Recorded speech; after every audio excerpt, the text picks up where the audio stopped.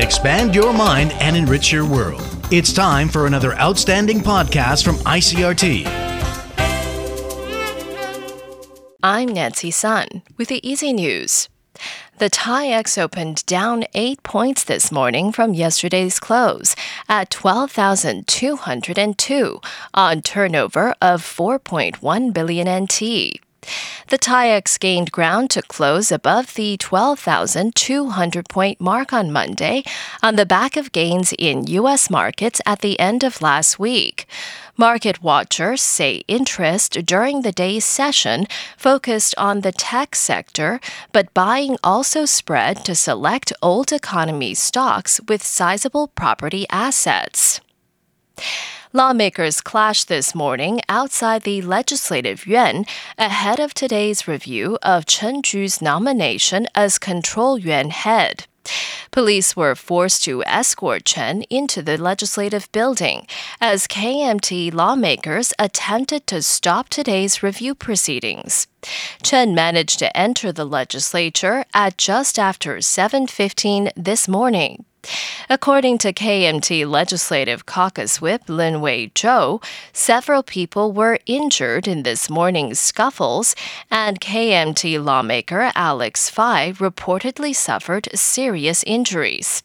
However, Lin says that KMT will continue to block Chen's nomination. The annual Wen and air drills will take place across Taiwan and on the outlying islands of Penghu, Jinmen, and Matsu this afternoon. Air raid sirens will go off 1:30 p.m. to signal the start of the drill, and again at 2 p.m. to mark its conclusion.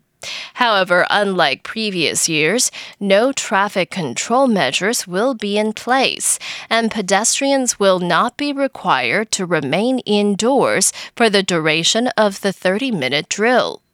The Ministry of National Defense says past restrictions on outdoor movements have been dropped this year in compliance with the Central Epidemic Command Center's coronavirus prevention guidelines. In international news, South Korea has again stepped up border control measures as cases from overseas continue to rise. Bruce Harrison reports from Seoul. South Korea now requires citizens from what it calls high-risk nations to provide a certificate showing they tested negative for the coronavirus. The tests must be taken at medical facilities designated by South Korean diplomatic missions. Seoul also just started testing for all sailors arriving at ports. South Korea reported 62 total new infections on Monday. Health authorities believe it's safe to further relax social distancing guidelines only when daily cases fall below 50 for a sustained period of time.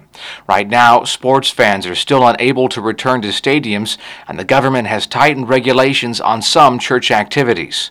Bruce Harrison, Seoul.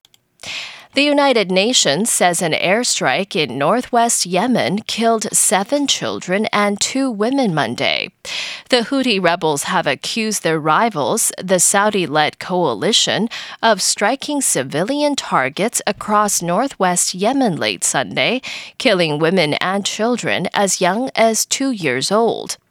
The UN Humanitarian Office in Yemen said field reports appeared to confirm an attack that left 9 dead and wounded 2 other children and 2 women in Hijaz province. The Saudi-led coalition said it would investigate the strike to consider the possibility of an accident. And final preparations for the launch from Japan of the United Arab Emirates' first Mars mission are underway. The liftoff of the UAE's Mars orbiter named Amal on a Japanese HIIA rocket is scheduled for early Wednesday from the Tanegashima Space Center in southern Japan, in what would be the Arab world's first interplanetary mission. But officials say there may be a delay due to bad weather. A final decision will be made today before the rollout of the rocket. Amal is set to reach Mars in February 2021, the year the UAE celebrates 50 years since its formation. A successful Amal mission would be a major step for the oil-dependent economy seeking a future in space. Amal carries 3 instruments to study the upper atmosphere and monitor climate change and is scheduled to circle the red planet for at least 2 years. And that was the ICRT News. Check in again tomorrow for our simplified version of the news. Uploaded every day in the afternoon. Enjoy the rest of your day. I'm Nancy Sun.